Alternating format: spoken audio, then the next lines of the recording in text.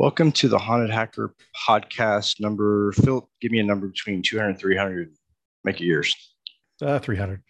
300, perfect. Great movie, by the way, too. So I wanted to give you guys a little bit of updates before we get started. I spoke at FinCon DX 2021 today for TechStrong. It was really cool. Talk about financial exploits and vulnerabilities.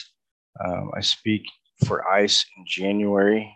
And a couple others in between that have not been solidified yet. Other than that, don't have a whole lot of news. This is my second or third podcast this week, so not a lot has changed. Tonight we have Philip Wiley. Really excited about this one. And I realized this evening that we have quite a few paths that we've crossed simultaneously, I think, which is really cool. And we have a lot of the same connections. So this should be a really, really good conversation, discussion about cybersecurity. So, Philip, why don't you tell us about yourself and give us a little bit of your background and journey into cybersecurity? And thank you again for being here on the show. Well, it's an honor. I've been seeing your podcast out there, and I thought it'd be a guest. And just so happens, a few weeks later, I got invited. So it's an honor to be joining you. So awesome. I appreciate it. Mm-hmm. So yeah, I'm Philip Wiley. I'm a penetration tester. I've been doing offensive cybersecurity for coming up on 10 years, and I've been in cybersecurity for 18 years. Prior to that, I spent 6 years as a sysadmin. I've also taught ethical hacking and web app pen testing at Dallas College. I taught there for almost 4 years. That really got me interested in doing more in the lines of mentoring and teaching and helping others get started in the industry, which have become passions of mine. So I speak at a lot of conferences and do workshops at a lot of conferences and do shops and that sort of thing. That's pretty awesome. I think mentoring and teaching is valuable, super valuable. And I think that's the only thing that's going to really keep our industry going is that type of mentality to give it back and to help people get into what we do. Unfortunately, we didn't have that same path when we started. I've been in the industry for over 20 years. And really, we had to learn on our own.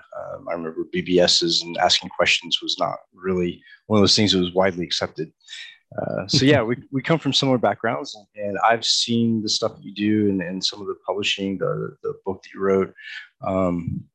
It's really interesting. And to look at the following you have quite a following. I can't remember how many followers I saw on LinkedIn, but everyone I talked to, I was speaking to Dustin Dykes. We talked about him before the show, and I was talking about the podcast, trying to match up a date with him, and he had just spoken to you, and you'd already been scheduled. So it's really interesting. And North Texas, I don't think people know this, but North Texas has a very tight knit and a very active cybersecurity community. Can you tell the listeners a little bit about what's going on in North Texas? Because it's really awesome, and it's a great community. Yeah, it's Dallas Hackers was one of the things that's really helped boost we have in our community, because prior to that, I was unaware of the local DC group, and I found out about it through Dallas Hackers Association, and it got me more involved in the local community, because at that time I did not even know that local DEF CON groups were a thing. Found out about them, got connected to the local OWASP group. We've got a lot of different groups going here. We got a DC group, Dallas Hackers Association, which for those who haven't heard Dallas Hackers Association, they actually featured in Popular Mechanics. And the title of the article was, "If you want to be a hacker, go to Dallas." And so there was actually someone came up from Mexico after that article was published to check out Dallas Hackers. And this guy didn't even have a Twitter account before then. So he signed up for Twitter, and it's just interesting. There's been a lot of speaking careers launched. I mean, Tinker Sec came out of this community. First he was just an attendee at Dallas Hackers before he became a co-host, and, he was an IT recruiter. And so we've seen a lot of people come up through Dallas Hackers. I mean, Rainmaker in a local community, he does a lot of speaking. Uber Kitten has really made a name for themselves. They do a lot of talks on barcode hacking and stuff. So it's really interesting because it's really encouraged people to speak. The other groups, it was out there and you could be invited, but Dallas Hackers, they kind of want you to speak when you come. They tell you they don't enforce it. It's like Austin Hackers Association, you go the first time and you don't have to speak. Next time you better be ready to speak. It's not as strict at Dallas Hackers, but people are encouraged. And, they do fire talks there, which are 10 minutes and links. So that's not long to speak. So a lot of people get a feel for it. And, there's a lot of networking going on there, and people can find mentors. And so it's a really good, encouraging environment for people trying to get started. There's some communities that aren't so friendly. And then you kind of mentioned where we started back in those days. One of the things, they talk about gatekeeping nowadays. People don't really know what gatekeeping is from being internal to a company, because don't you remember the Unix administrators that wouldn't tell you anything because, that's their job security. If they let you know about this secret script or whatever, then they're worried they could be replaced. And we dealt with a lot of that. And so that's kind of one of the things that motivates me to want to mentor and help people, to make it easier for people to get in. And also kind of a little more on the mentoring thing. They say it's better to give than receive. And, I never really realized that until I got involved with mentoring. Yeah, it's really awesome to see, people fresh into the industry and spend a little bit of time with them, and seeing other people work with them as well, and see what they become at the end. I think is more fulfilling than, for me, learning a new exploit. Because to see someone hold that and retain that information, and knowing that they got it from somebody who passed it on, they'll potentially pass it on to somebody else. I think that legacy and that tribal type knowledge, I think, is really important for our culture.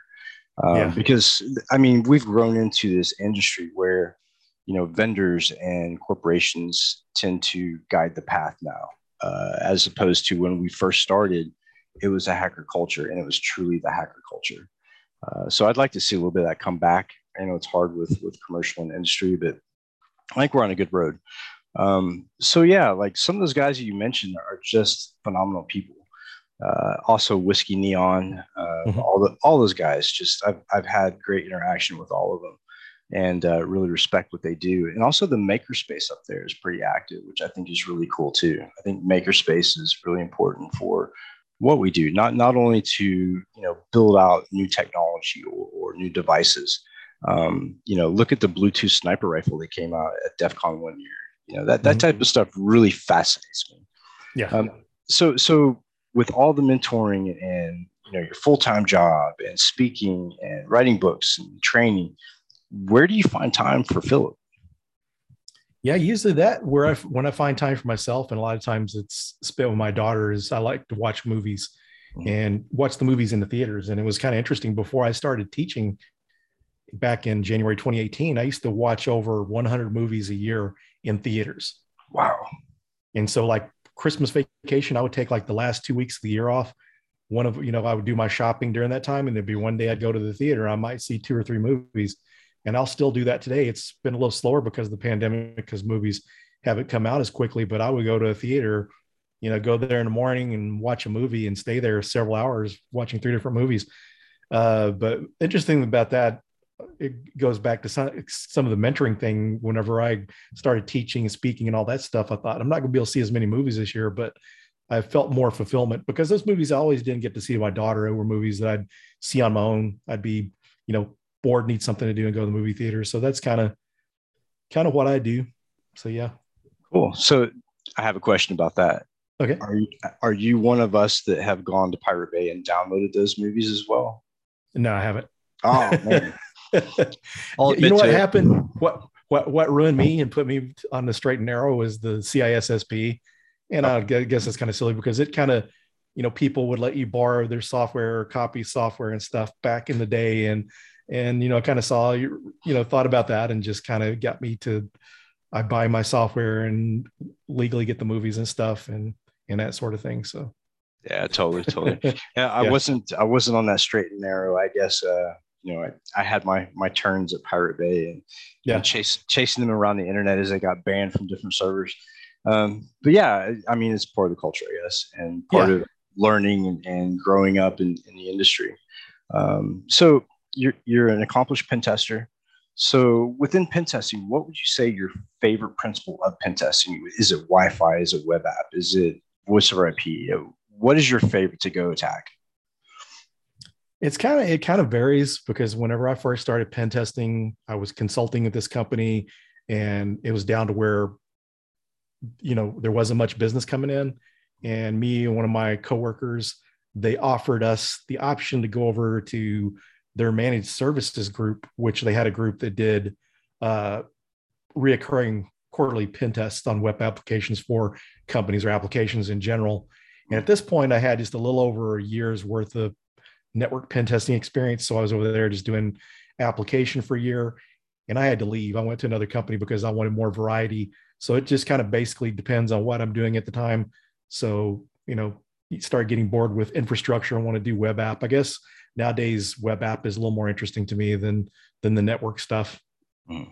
Yeah, I kind of went backwards in time with my current focus. I think I started hitting cell phones pretty hard and RF.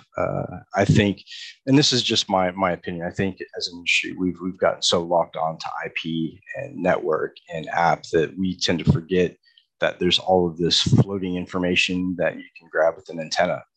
Yeah. And there's a lot of it. So, and there's no defense mechanisms for that unless you build your company into a Faraday cage. So I kind of drifted back to that. And I know a lot of the old school hackers tend to drift back and forth as far as principles go as well. Because I think as an industry, we change quite a bit as to, what's vulnerable and what we're putting out. But sadly, and this is my theory, I think that when you look at our defense platforms, whether it be endpoint detection or antivirus or whatever, we've made a lot of, I guess, progress, but it hasn't been that light storm progress where it's been that, that silver bullet for that moment in time. Mm-hmm. And I think that the platforms have stayed kind of similar to what they were back in the day of like Snort IDS, IntraShield. What's your theory on that? Because I'm really interested to see everybody's opinion in the industry about where we've come with defense platforms. My opinion on the defense platforms is just, some of that stuff, if it's configured correctly, it can be good. But I think what happens is you can have the best of the best, but if you don't configure it correctly, it's not going to be secure. And I think that's a lot of what you run into. I think some companies may skimp on training. Maybe they need to get, and sometimes it's not a matter of them not having training available, because a lot of those vendors have free training for their software or hardware. So I think companies need to make the time to let the employees understand and learn how to use the products. Because I think it's just like every other vulnerability. There's a lot of misconfigurations out there, weak passwords and that sort of thing. So I think that's kind of what's happening there. But I think one of the things that I liked, I think the year of that people need to do more of is purple teaming. I think that's a good way to kind of help mature organizations, because if you can take some of the tools out of the hands of attackers where they can't launch, PowerShell scripts or Mimikatz and stuff like that from a workstation, if you can take some of those tools away from you, nation states and some really good hackers may be able to get past that, but at least you're going to, reduce your attack surface a little bit, I think. Yeah, absolutely. And, you talk about platforms and people not getting enough training and things aren't configured correctly. So I was working with Darktrace and deploying Darktrace to clients that we had at this other company. And what I found is that when you put an AI type of program or platform, machine learning, more was a better term, drop that into an already dirty network, it tends to think that that's normal. And so all that bad traffic seems to stay. It takes a lot of work to really weed that stuff out, because we're not talking about like back in the day, like the networks and the throughput, the bandwidth was nowhere near what we have today. And so to tune that amount of network traffic, I mean, that can be a pretty arduous task as far as, a team goes. Yeah. And that's some good points on the network not already being secure and the software seeing that as normal. So that's a very good thing. A good point. And people need to pay attention to that. Get things cleaned up before you start and fixed before you start introducing more technology. Yeah. But I think in history, we've always looked for that silver bullet. I remember when IPS came out and everybody was talking IPS, like that was going to solve our problems. And we realized that was not the case. And then we went to endpoint detection, and we've been there for quite a while, and we're seeing that's not necessarily going to solve the problem. And then AI starts popping up and getting more popular.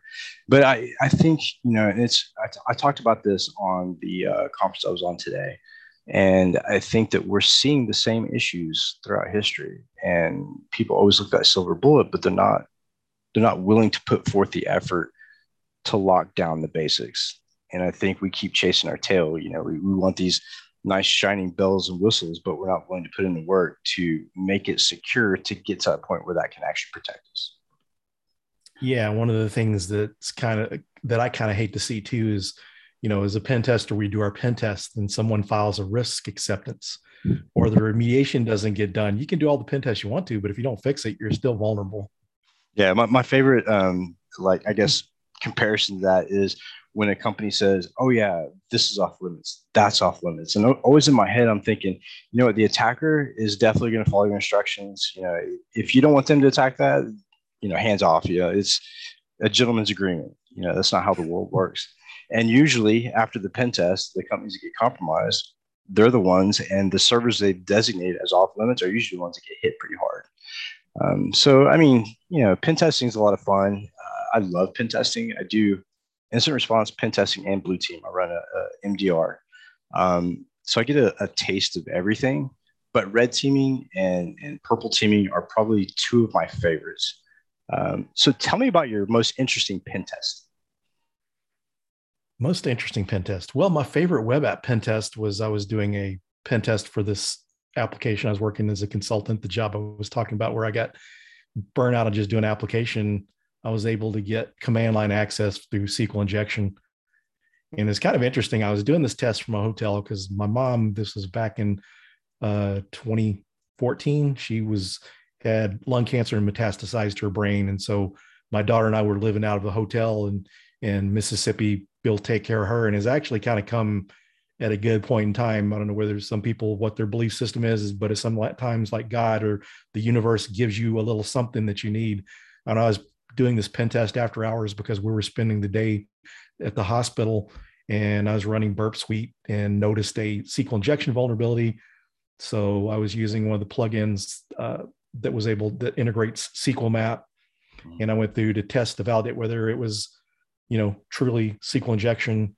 And I worked a little bit further and then found out that they had XP command shell enabled and I was able to get command line access, dump the password hash, and the password was password all lowercase one. And I cracked it with John the Ripper, which is not the best of options, but it cracked it fairly quick. And back to the filing risk acceptance, the customer filed a risk acceptance because it was a development server. Oh, wow. And since it was just, I couldn't to stay in scope, I couldn't go past that. So I could have possibly pivoted into other areas of the network. And if the passwords are that weak, what's the odds that password one is not the admin password on other systems as well? And more than likely, it probably was the admin password for most servers that they had. Yeah. I think one of my most favorite pen tests I went on, and it was very shocking, was a hospital on the East Coast. And we were initially doing the scans and just kind of looking at the environment and taking network traffic packet captures. And I noticed there was passwords going around in clear text. I thought, this is interesting. Let me take a look at it. Come to find out that password was an admin password.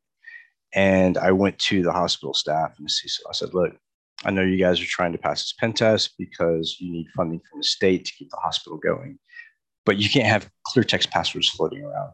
He goes, oh, I'm not really worried about that because we all use the same account. It's the same admin account and it has domain admin. And I was like, okay, I'm going to act like I didn't hear that. You can't have that. You can't do that.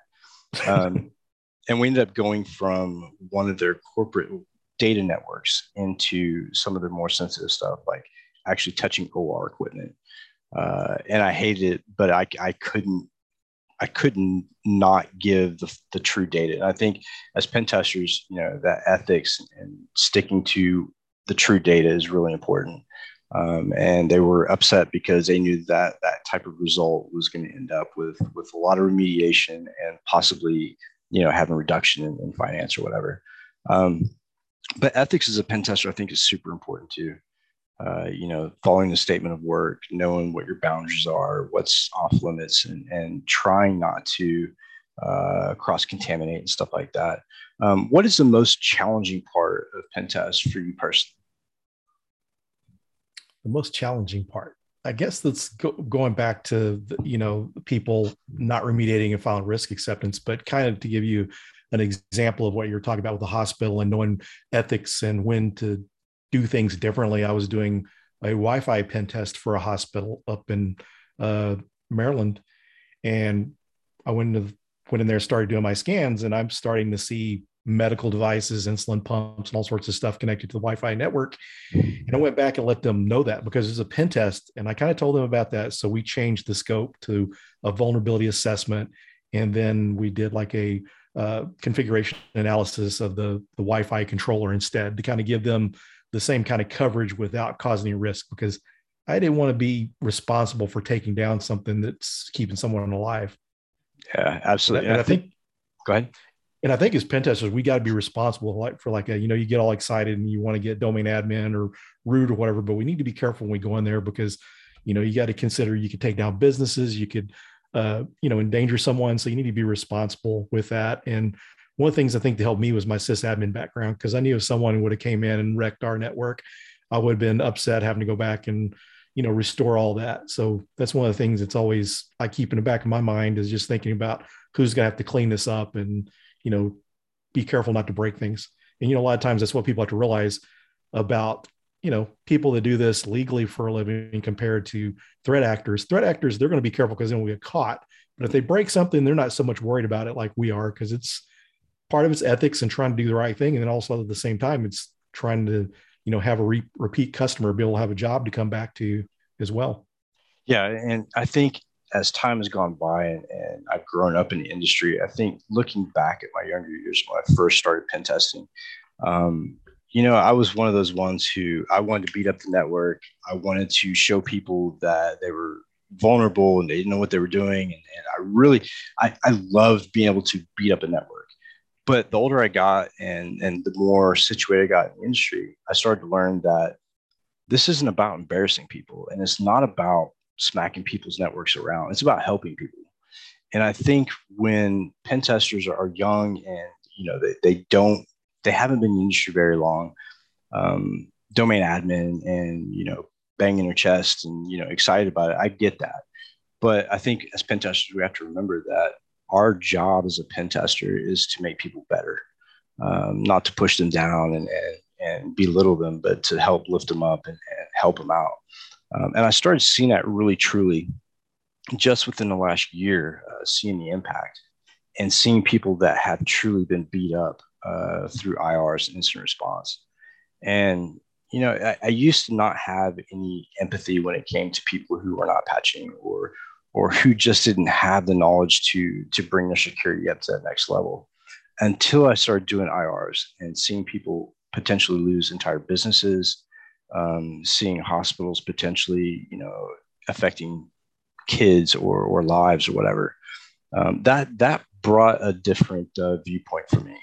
And it really made me think about the human factor, not so much the ones and zeros, not so much about banging around networks, but truly the people that are involved and connected to those networks and responsible for them. They try their best, and sometimes it's not enough, but that's all they know. And that's why they hire us, is to help them identify where their weaknesses are. And I think that goes back to mentoring too. I didn't think about mentoring when I was younger because I was just wanting to have fun and hack stuff. But the older I get, it's like we're not getting younger, and more people are coming into the industry, and I feel like we're starting to lose that culture. And that's kind of why I do the pen test and the podcast, especially, is to document the history of pen testing and our culture and leave something behind for the people that are coming in. But I think empathy is one of those things that is really important when it comes to pen testing, because you see people getting beat up on pen tests, but when you see it active and it's a threat actor and they don't care about your feelings, they don't care about your network, it's a different story. Yeah, one of the things I like to do, I really like what you're saying about that. I really believe in those thoughts. But one of the things I like to do too, when you're doing the debriefing or report readout meeting at the close of a pen test, and even before that, I like to make sure that the people that I'm working with realize we're on the same team. I'm not trying to make them look bad. I'm trying to help them out, because you know as well as I have, you've been on those debriefing calls where people are super offensive. It's like you told them their baby was ugly or something. They're just all offended and stuff. So I find it easier if you kind of level set when you go in, try to establish that relationship, let them know, hey, I'm not trying to make you look bad. This is what I've found on my pen test reports. I try to point out what they've done good and compliment them. Like if I'm doing a retest and I notice the number of, maybe they've got the same vulnerabilities that haven't been completely remediated, I like to share with them that, yeah, you've made progress in this area. Or, maybe if I wasn't doing a physical pen test, I would, pay attention to the physical controls because it's recommendations you can make for the customer, but also let them know when they're doing something good, because you may Yes. go in and it may be a ton of bad news, but let them know they're doing something good. Give them some hope, because that affects the morale of those people managing that infrastructure. And if you just beat them up, they're going to quit caring and not try. Yeah, and you're going to lose a client as well because Yeah. nobody wants to be shamed in front of executives. Yeah, and so with IRs, that's another thing too, is to watch these guys clean up and the amount of work it takes after a network has been completely smashed. And the sysadmins, I remember back in the day, like our culture used to be so volatile when it came to ego and stuff like that, and shaming people and putting it in their face, we did this, we did that. But I think that needs to change because it's not only a very minuscule amount of people that are getting attacked or whatever. It's global. It's not like it used to be. It's global attacks, and we're all in it together. And I think that's really important to remember. Another thing that comes to mind too is the phishing campaigns that we used to do. And they would identify users who had repeatedly failed the phishing campaign, and it would always be a remediation. And I started gamify it, right? So I started, having like a prize for people who identified the phishing email, and make it something positive instead of, hey, we failed this again. What's wrong with you guys? It's the same email. Let's get better. But people don't react to that. Let's get better in such a negative tone. And I Yeah. think as an industry, we need to start giving it more of a positive spin and positive outcomes, even when things are rough, because this is not going anywhere. And looking at the history of hacking and vulnerabilities, it's not going to stop. We're on a fast train. Yeah, I like your ideas of that positive reinforcement. I think all companies should reward people instead of punishing them. Not fire people if they click on something because they're going to be scared and they're not going to report it. If they realize they can report things, even if they goofed up, we're going to be better off. But reward people instead, because positive reinforcement works a lot better. Someone, if it's exciting for them or they feel good about reporting something or finding something, you're going to encourage them to continue doing that. Absolutely. I had an analyst that works for me, and I had just promoted her to a level 2. And that the level 2s, help out the level 1s, and they take escalations and stuff like that. And she's fairly new, a lot of drive, a lot of passion about what she does. And we did a red team event, or kind of red team, kind of a pen test, internally, and she caught it within 2 days. And the red team was like, well, I've been doing this for a couple of days. I'm thinking, okay, let's talk about the identification time of a breach. Normally in the wild is somewhere around 290 days. She caught it in 2 days. So that, to me, that's a win. Yes. And they were like, oh, we were being really noisy. And I said, but that's good, because that's legit. And she identified it. And, it's all about, she's doing what she's supposed to do, and she loves what she does. So, little things like that, like, really excite me because I see people's passion and stuff like that. And it really pushes me forward, knowing that as bad as things can get with like ransomware and politics and COVID and all the craziness, at least there's people out there that are still passionate about what they do. So if you could take one thing out of your entire conglomerate of things you do for the industry and for security, book publishing, writing, whatever, what would be the one thing that would be your ideal job that you would focus on 100%? Yeah, if I could focus on something 100%, if I could start my own company where I could educate people that are wanting to get into the industry and put them on pen tests so they actually get experience. It might be like an apprenticeship program. Maybe it's not long-term employment, but bring people on and cycle them through to help them get the experience. So if I could do that, it'd be great, because I see how there's so many people out there that just can't get their foot in the door.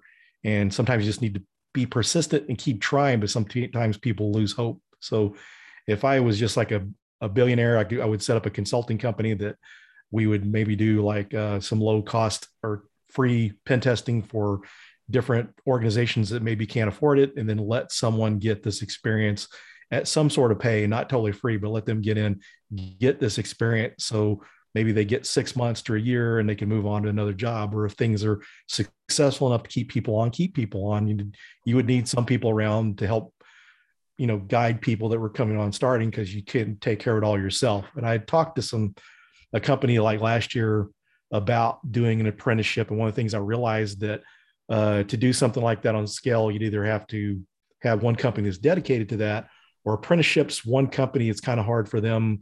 If their normal business is focused on making money, then you're only able to bring a few people through an apprenticeship like you would internships. So it's kind of limited. So something that could be scaled where, people could get experience, working in, production environments, getting that experience, because that's the blocking point for everyone that's trying to get into security. And that's one of the things I encourage people, or tell them one of the positive things about going to college. You don't have to go to college to get into this, but one of the advantages to that is you can get internships, and that experience is what's going to help you get your foot in the door.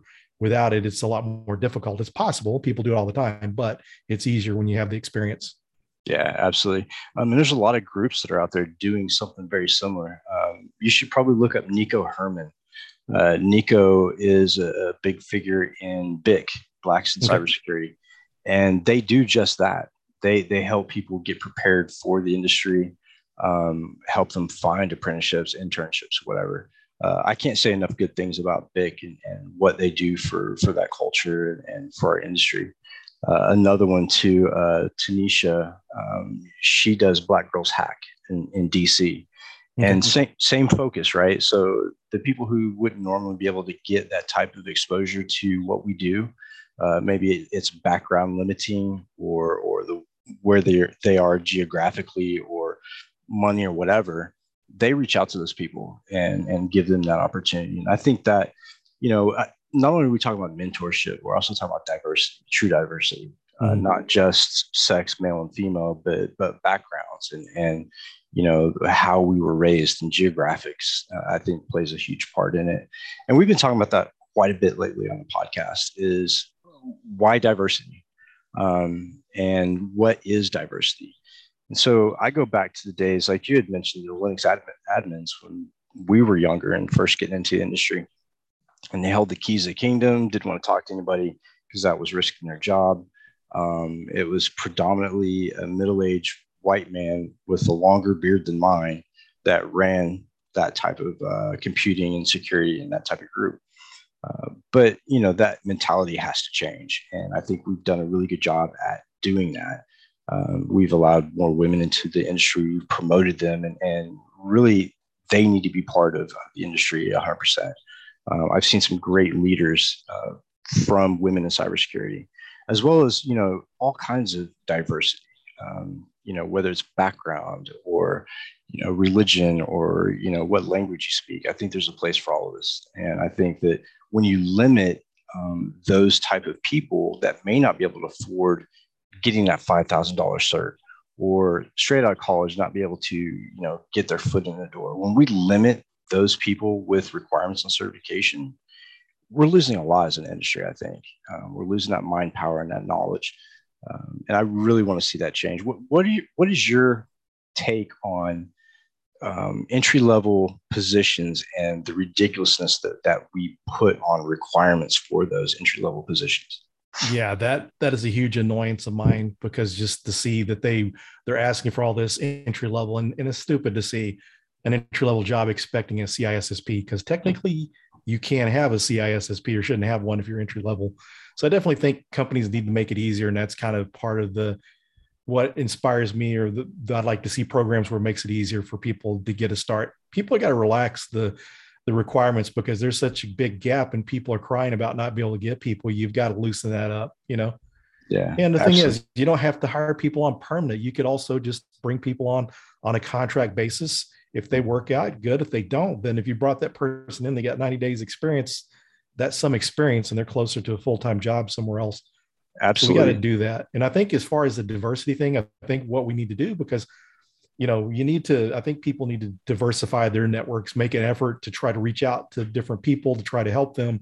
Because a lot of the times, I think some of the lack of diversity is because these are people in your network that you associate with, you're recommending people, and then once you get more specialized to pen testing, there's times when I'm doing podcasts that I have to go out and look and try to find some female pen testers because you just don't see it as much.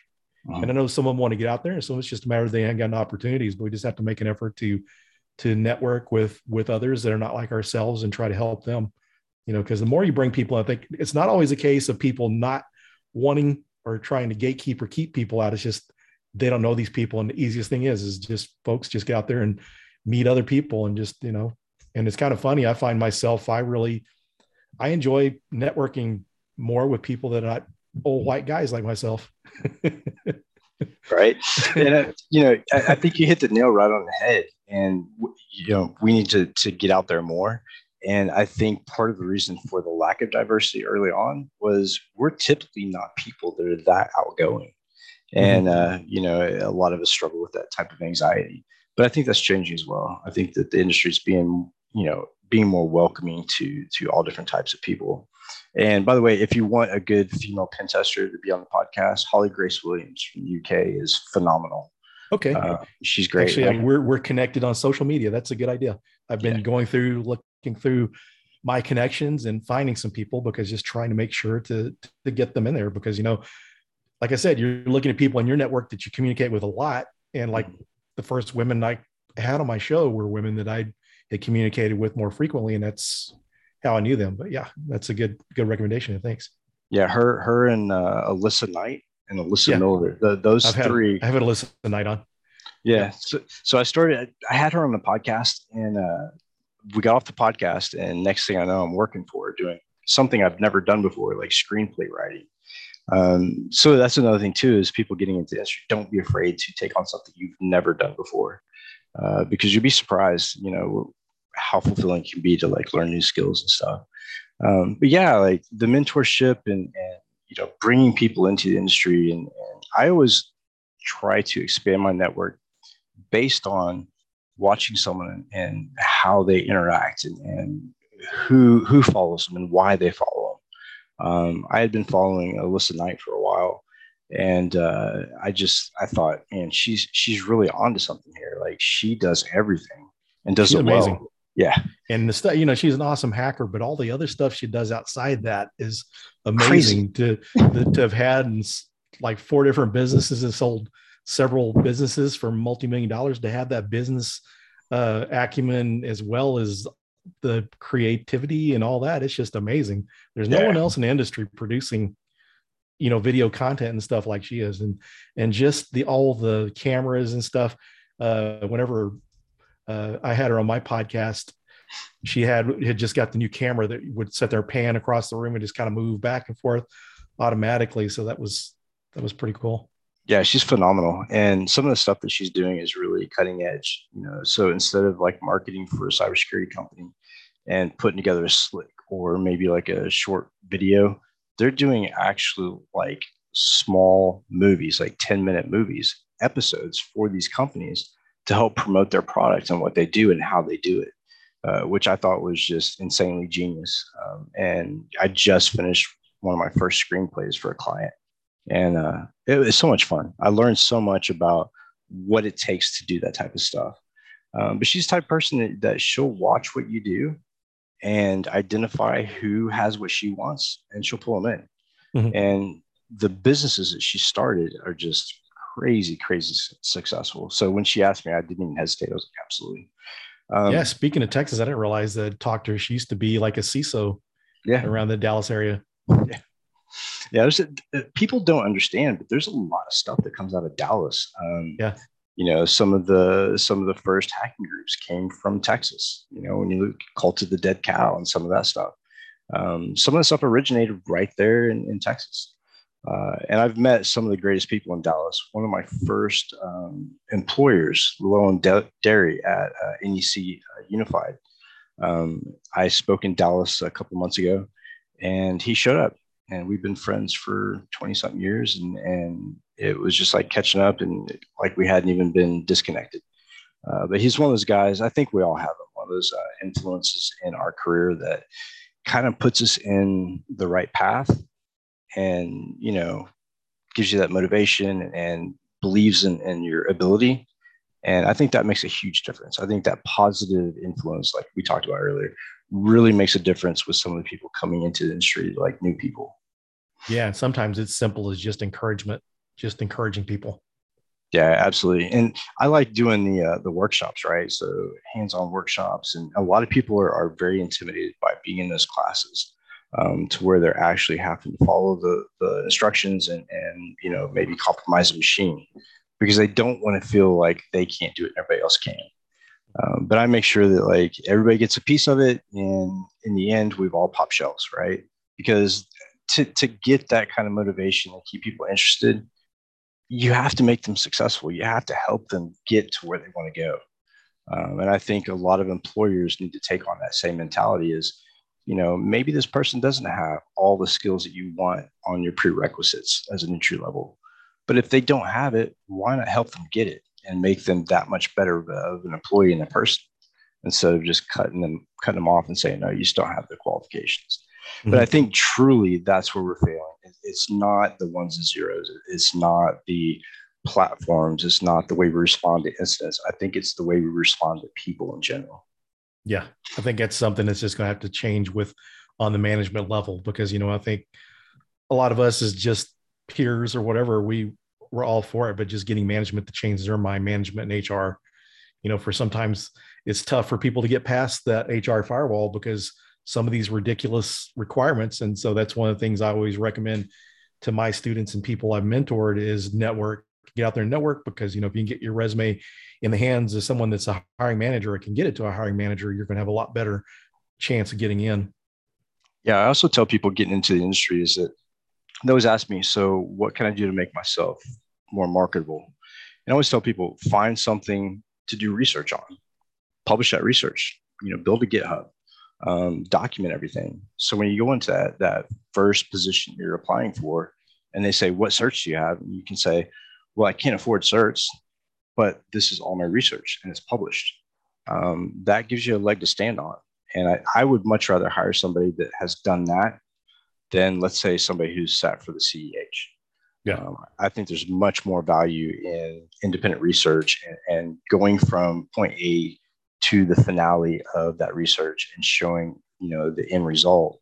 To me, that's 10 times more valuable than any cert. Yeah, definitely that. And CVEs, Joe Helly that goes under the mayor, he had recently came out a while back that he was recommending for people go out and download free and open source software for like hotel management systems or medical, go through, download it, install it, and do a pen test against it. And from people are being successful finding CVEs, and a few people are getting jobs because of that. There's a lot of pen testers that don't even have CVEs. So if you can prove that, I think that's proving that you can do what you're supposed to compared to a question and answer exam.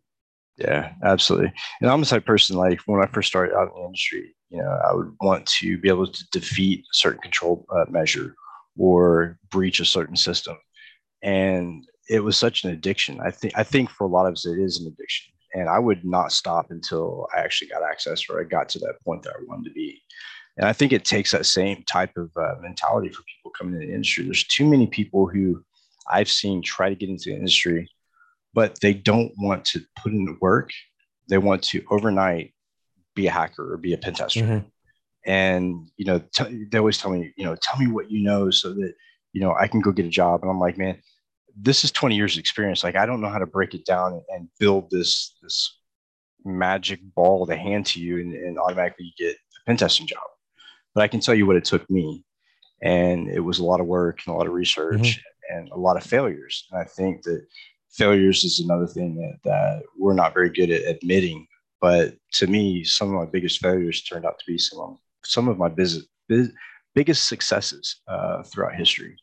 And our industry is not very good at admitting failure. We see that all the time when people get breached. They hide that or they hold on to it. But instead of doing that, if they were just to release that information, not only would it make the whole industry better, that we could learn from what happened to them, but it's also freeing. Hey, I screwed up, and this is how I did it, and we go on from there. Yeah, it's just, failure is one of the best teachers because, the first time you install, like the very first IT job I had was sysadmin work. We were doing a NetWare 411 and Windows 95 rollout. And so I did like a year of solid installs, didn't run into a lot of problems. But then my next job, I was a sysadmin and this environment was totally broke. There was like only 3 of us on the team. And so you're on call every third week and getting called all hours of the night. The way to take care of the email system, the email administrator that had left told me, say, yeah, just reboot this system at lunchtime when everyone's at lunch every day. And then before they went to Cisco switches, they were using the Lamplex switches, and they would reboot them daily. and this is kind of things that went on. And I was like close to quitting, but I thought, I spent like a year of solid install and I could do that stuff in my sleep. So I knew I needed the troubleshooting experience, and I just kind of muscled through it and just struggled through, and I learned a lot and came out of it. Just that failing when you're installing something or you're trying to troubleshoot something, screw it up, and then you just kind of learn the different ways that you can fix those items. And so that's kind of, I think, same thing as developing the hacker mindset. If you can't get in this way, you build up enough knowledge base that that you can try this too, or you see this certain thing that maybe this is vulnerable or maybe this is misconfigured and you can get in. Yeah, absolutely. I remember when I first started messing around with computers, and I wanted to build a computer, make it faster. And my biggest failure at putting my hands on a computer for the very first time and trying to manipulate the hardware was I took the RAM out, right? I was going to put more RAM into it, and I crossed the teeth on the pins and it shorted out the motherboard.